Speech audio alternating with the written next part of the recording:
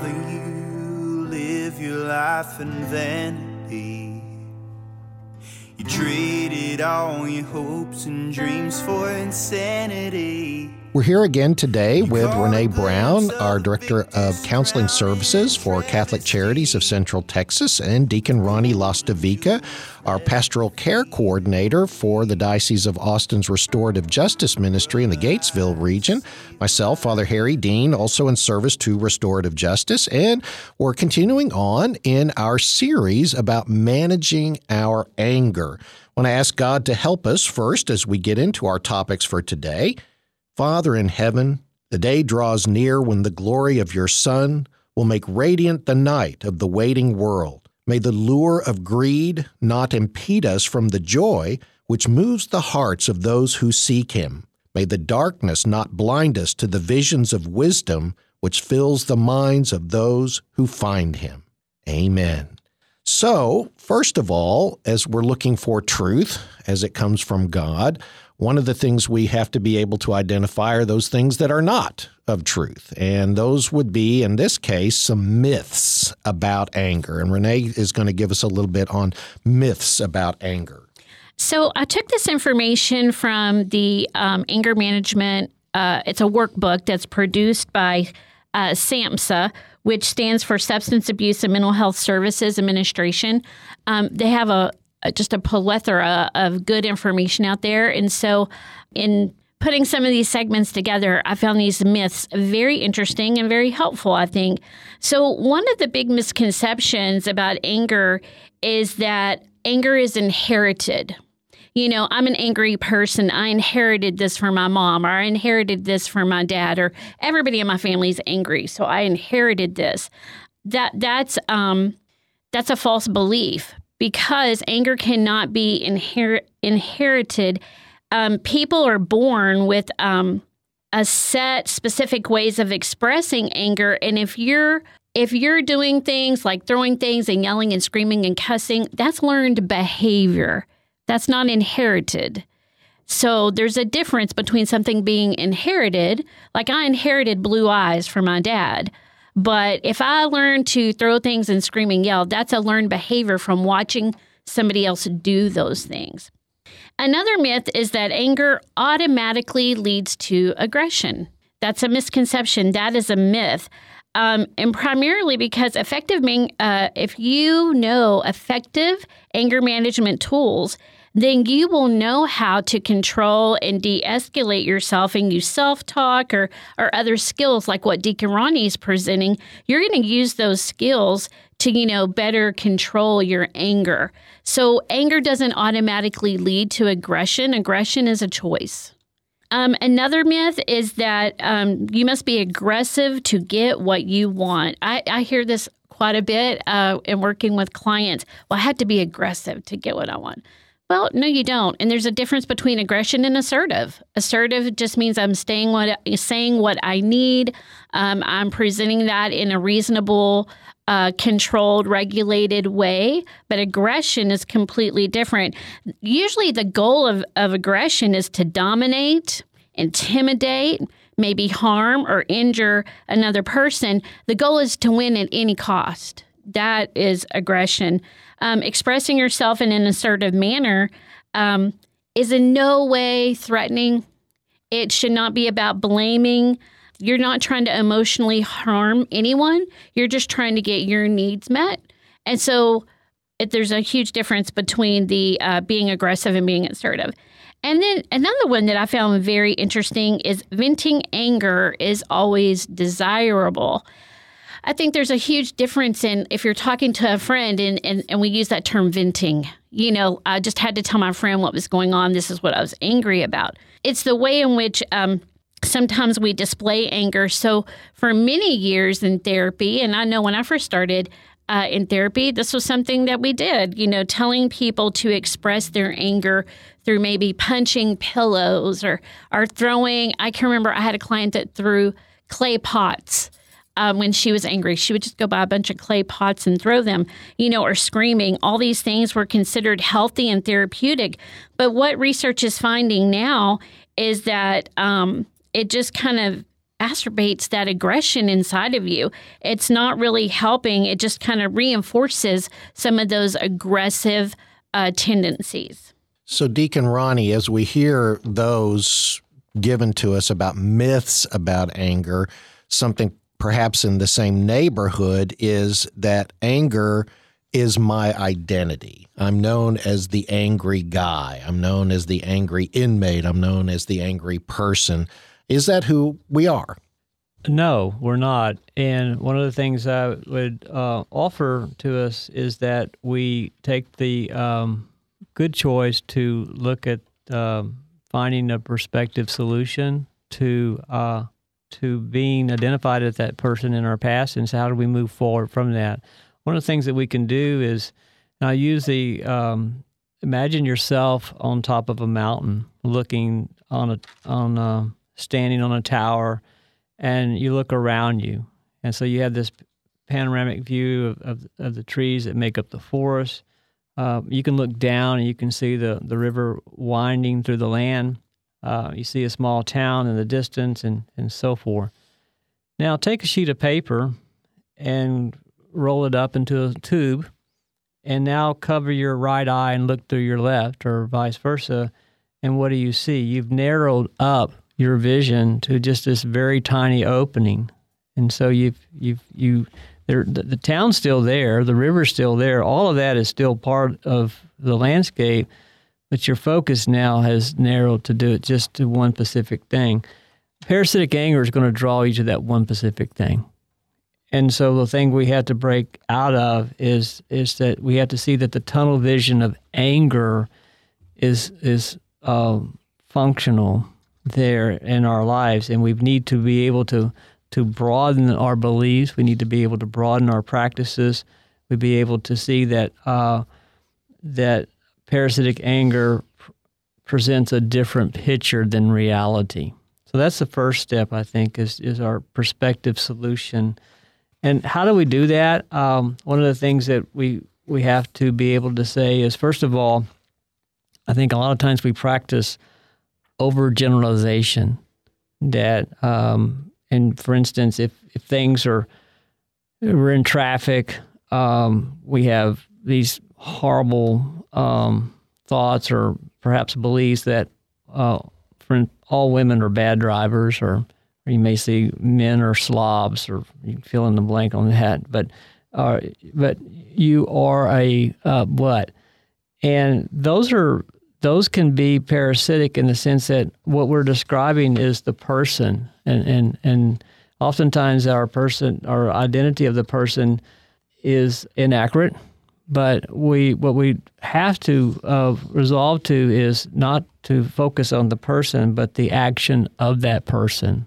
That's very important, that we're not identifying to the person, but we're identifying the action of that person, which is a healthy perspective of now moving towards a solution to whatever we are that we're having to deal with.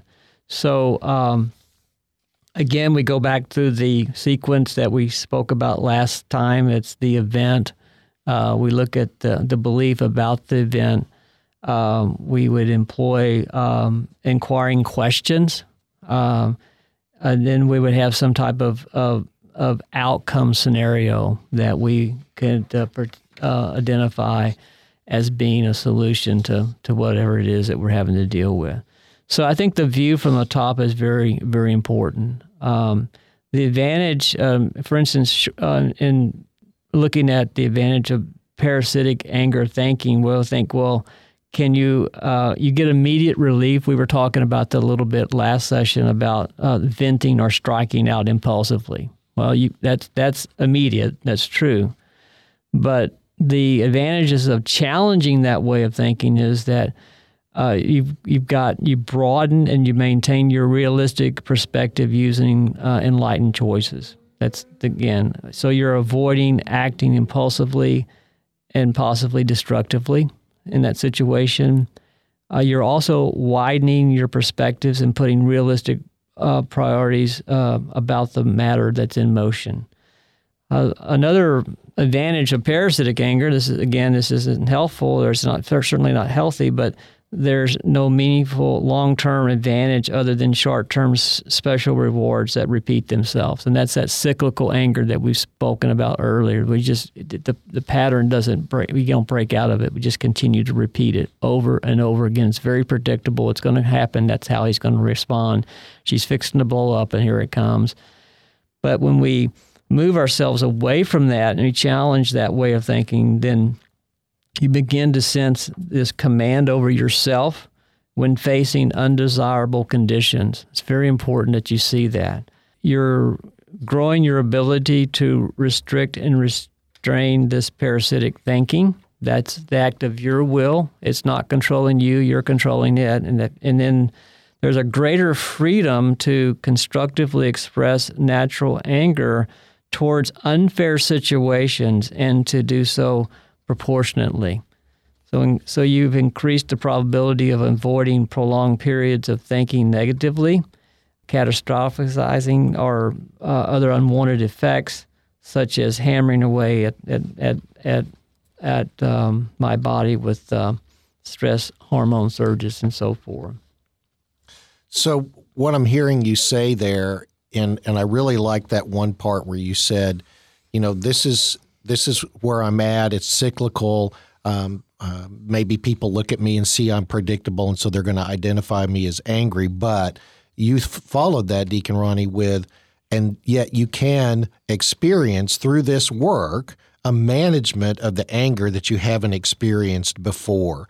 And that you let that take root. You let that become a new belief about yourself that anger isn't ruling me. Anger is not my personal identity. I have a will here, as you mentioned earlier. I can exert it, and through this work, I can begin to, by layers and degrees, have a sense of being able to refashion and see myself in a new and different way. Absolutely, and when you do it, you're giving yourself permission to go into an area that's not normal, or at least that's not your past practices, so it's going to feel uncomfortable. But when you do the good work and you work through those outcomes, not only do you change, you look back at your own experience of that and go, oh my goodness, this is so much better than what I used to do. But you also see the effect that it has on the people around you. So that they're not in a tense state because they sense what's fixing to come towards them.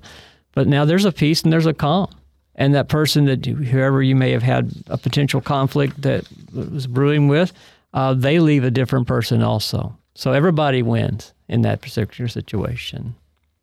One of the things I would suggest to our listeners, if you are someone who is taking in everything that Renee and Deacon Ronnie are talking about and that we'll continue to talk about on today's program, and you're saying to yourself, this sounds good, I really would like to make this change.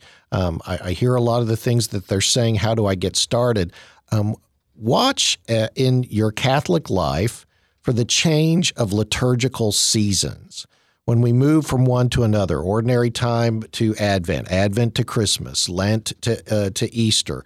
And in each of those changes, as the church shifts her spiritual view to concentrate on one aspect of the life, death, and resurrection of Jesus, you do the same.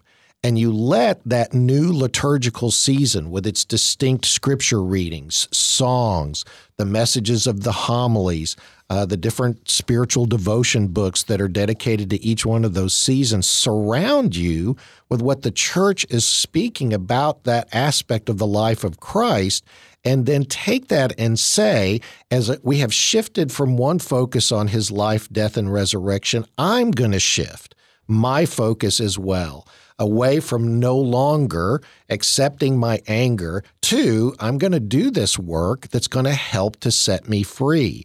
And in that way, I can use what the church surrounds me with her prayer, public liturgy, private prayer, scriptures, the whole bit. And that can be in service to me letting myself have permission, as Deacon Ronnie says, to take this thing on.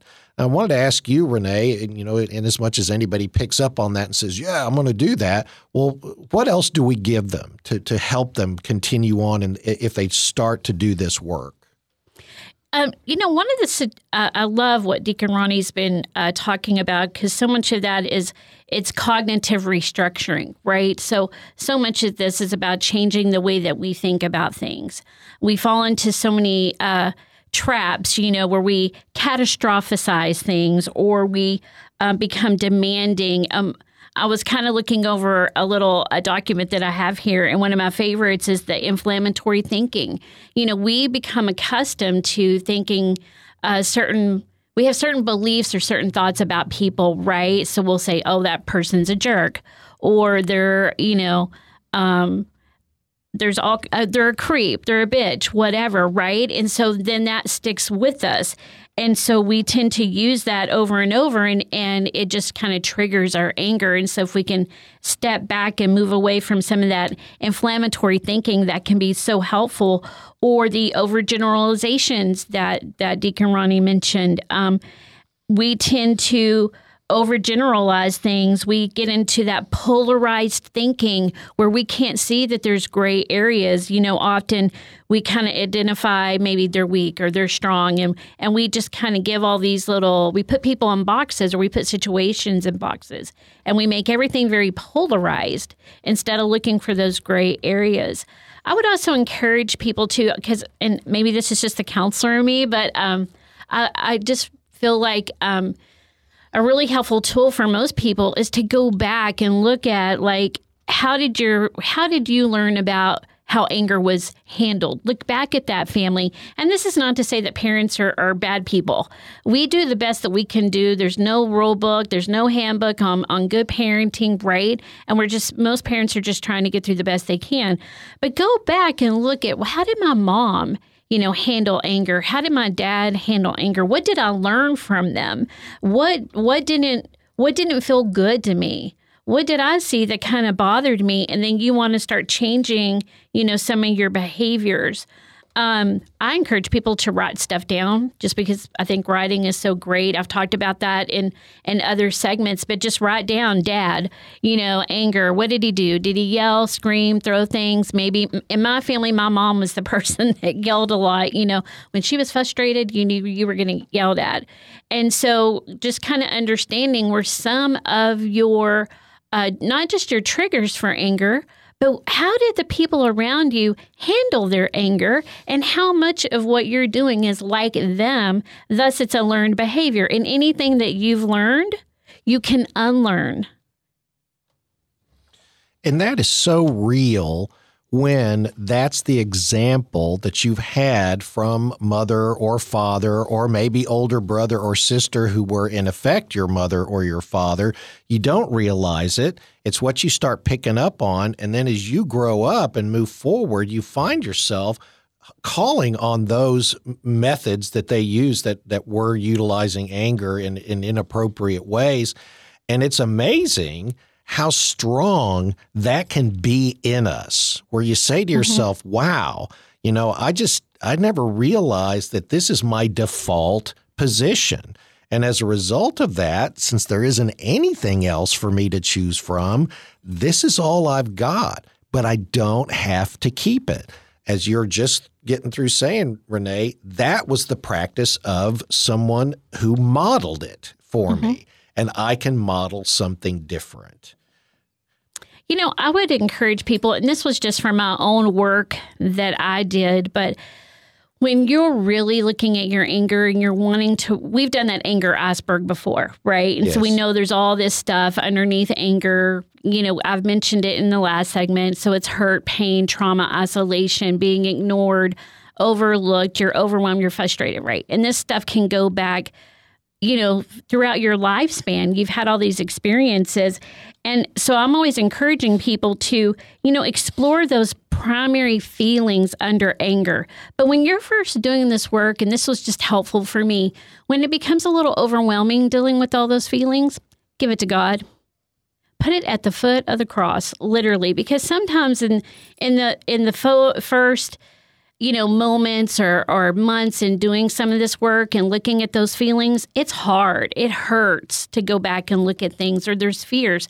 And you may not trust that you can talk to somebody around you about these things, because we never know in certain situations who we can trust maybe and who we can't, especially if you're in a incarceration situation. I might not know if I can trust my cellmate or this person or that person. So I may not be as eager to share some of these things that I'm experiencing, all this stuff under my anger. But you can give that to God and leave it there and give it to Him, put it there, let it sit there, and then you can go back and revisit another day so that you can work through that. So much of my work when I was kind of doing my healing work, it was to give it to God and leave it with Him.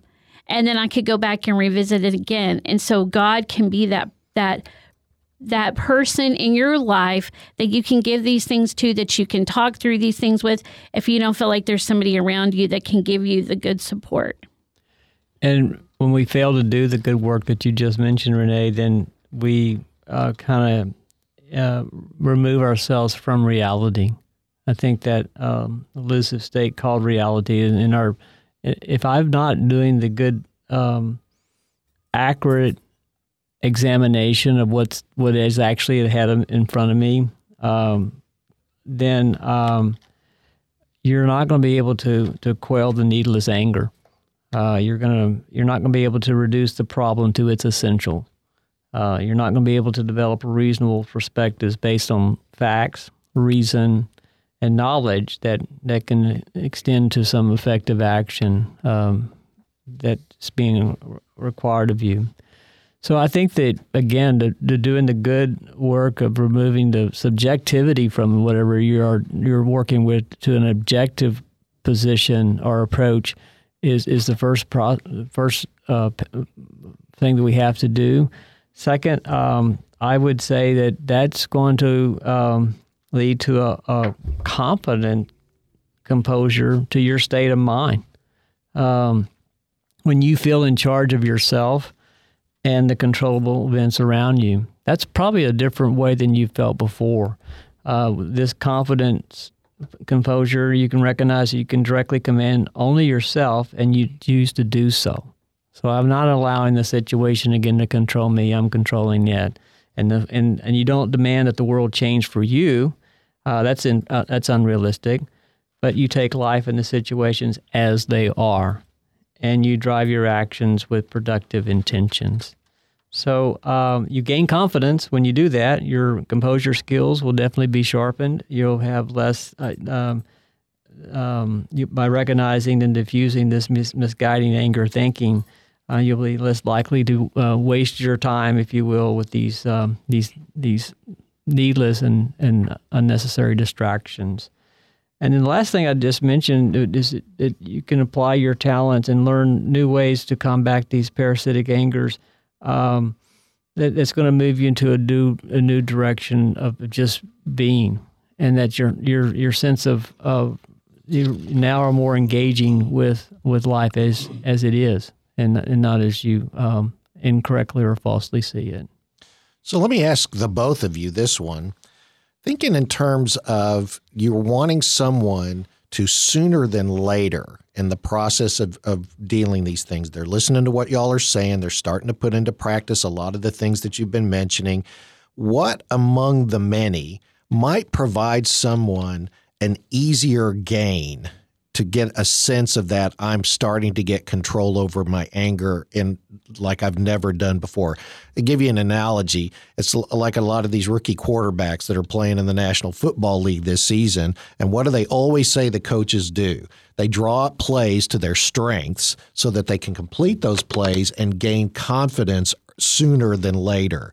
What among all these different techniques might be among the ones that we would say, do these first and you have a higher probability of experiencing a gain and finding that sense of confidence? Or is it so different individual to individual that there's really not going to be one of those out there that you would recommend? In other words, what's an easy first aha that I can get? I can actually do this thing. Yeah, I would recommend some very basic things. I think Renee mentioning to give it to God, that's always one that I always recommend first. Take a deep breath and draw upon the power of Jesus' most holy name. Just say his name. Jesus, I trust in you. Jesus, I need you. Do something to collect yourself. The deep breathing is associated with a biological measure for relaxation, positive moods, and less stress. So deep breathing doesn't solve problems, but the process sets the stage for clearer thinking, and you can serve to distance yourself from whatever it is that you're having to do with. So I think that breathing, one very simple, and then we may, in our future episodes, talk about some of the practices of deep breathing, how it works, when to do it, when not to do it, and so forth. But I think that one is a very, just take a pause. Take a pause, and don't be hooked. Don't be drawn into the situation. Just step back and take a look at it. Absolutely. This work is hard. I think that's the first thing. Like, it's hard. And I tell my clients this all the time, counselors make everything sound easy, right? Because we have so much information, we have so many activities. But the reality is this is hard stuff. And so what I always encourage people to is when you're doing this work, don't feel like this has to be like a 24/7 job, because it's hard and you're looking at so many different things. You're looking at your thinking. You're looking at maybe some family practices, and that can take you to a totally different, place. You're also looking at your thinking. There's so many areas that you're working on that sometimes even the work can feel overwhelming. And so with Deacon Ronnie, talking about, giving things over to God in prayer and doing your deep breathing, that time for exercise. This is also about infusing self-care.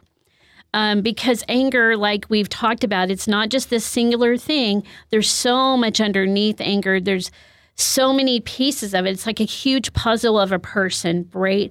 And so in that, there needs to be this time for self-care. And so I think one of the things that often I miss just in working with my clients is to encourage them to have fun. And that can be maybe a little more challenging if you're incarcerated, to have maybe some fun. But, if you're able to, play cards, or, just have some, if you're able to listen to music, or if you've got some pals that'll, sing with you or do some raps or whatever. But I think just that ability to incorporate some fun and not get so stuck in this, just inundated with it all day, every day, can be very helpful too. As far as like a place where everybody can start, I guess just from kind of doing this work, I don't have a one-size-fits-all kind of thinking. I usually, when I work with clients, it's more like I get in and kind of know them and see maybe where we need to kind of go first. Is it looking at all the emotions underneath, maybe from a parent piece? Is it something else that we want to look at? Maybe there was some other trauma that somebody experienced. So I don't know that there's always a one-size-fits-all in where you start. I think the important thing is just to start. Just start working on it. And then while you're doing this work, take good care of yourself along the way. And I think realize, too, because I've done some therapeutic work myself personally, that the peeling back the layers of the onion image is what a lot of therapists use. Mm-hmm. And for those of us, while we're in treatment, you get a layer peeled back, you experience the growth and the healthfulness and the strengthening, and you kind of want to say, that's good. Let's just stop right there. And then the therapist says, no, there are many other layers for us to go through. And you kind of look at the ceiling and go, there are many other layers, aren't there? But just try and celebrate each layer. Give that to God. Give the success to God as well. And just know that the Lord is there to be with you in your successes, no matter how small and incremental. Let's offer him a prayer. Rise up, Lord, in defense of your people. Do not hide your face from our troubles. Father of orphans, wealth of the poor, we rejoice in making you known. May we find comfort and security in times of pain and anxiety. Amen. Walk with me, brother.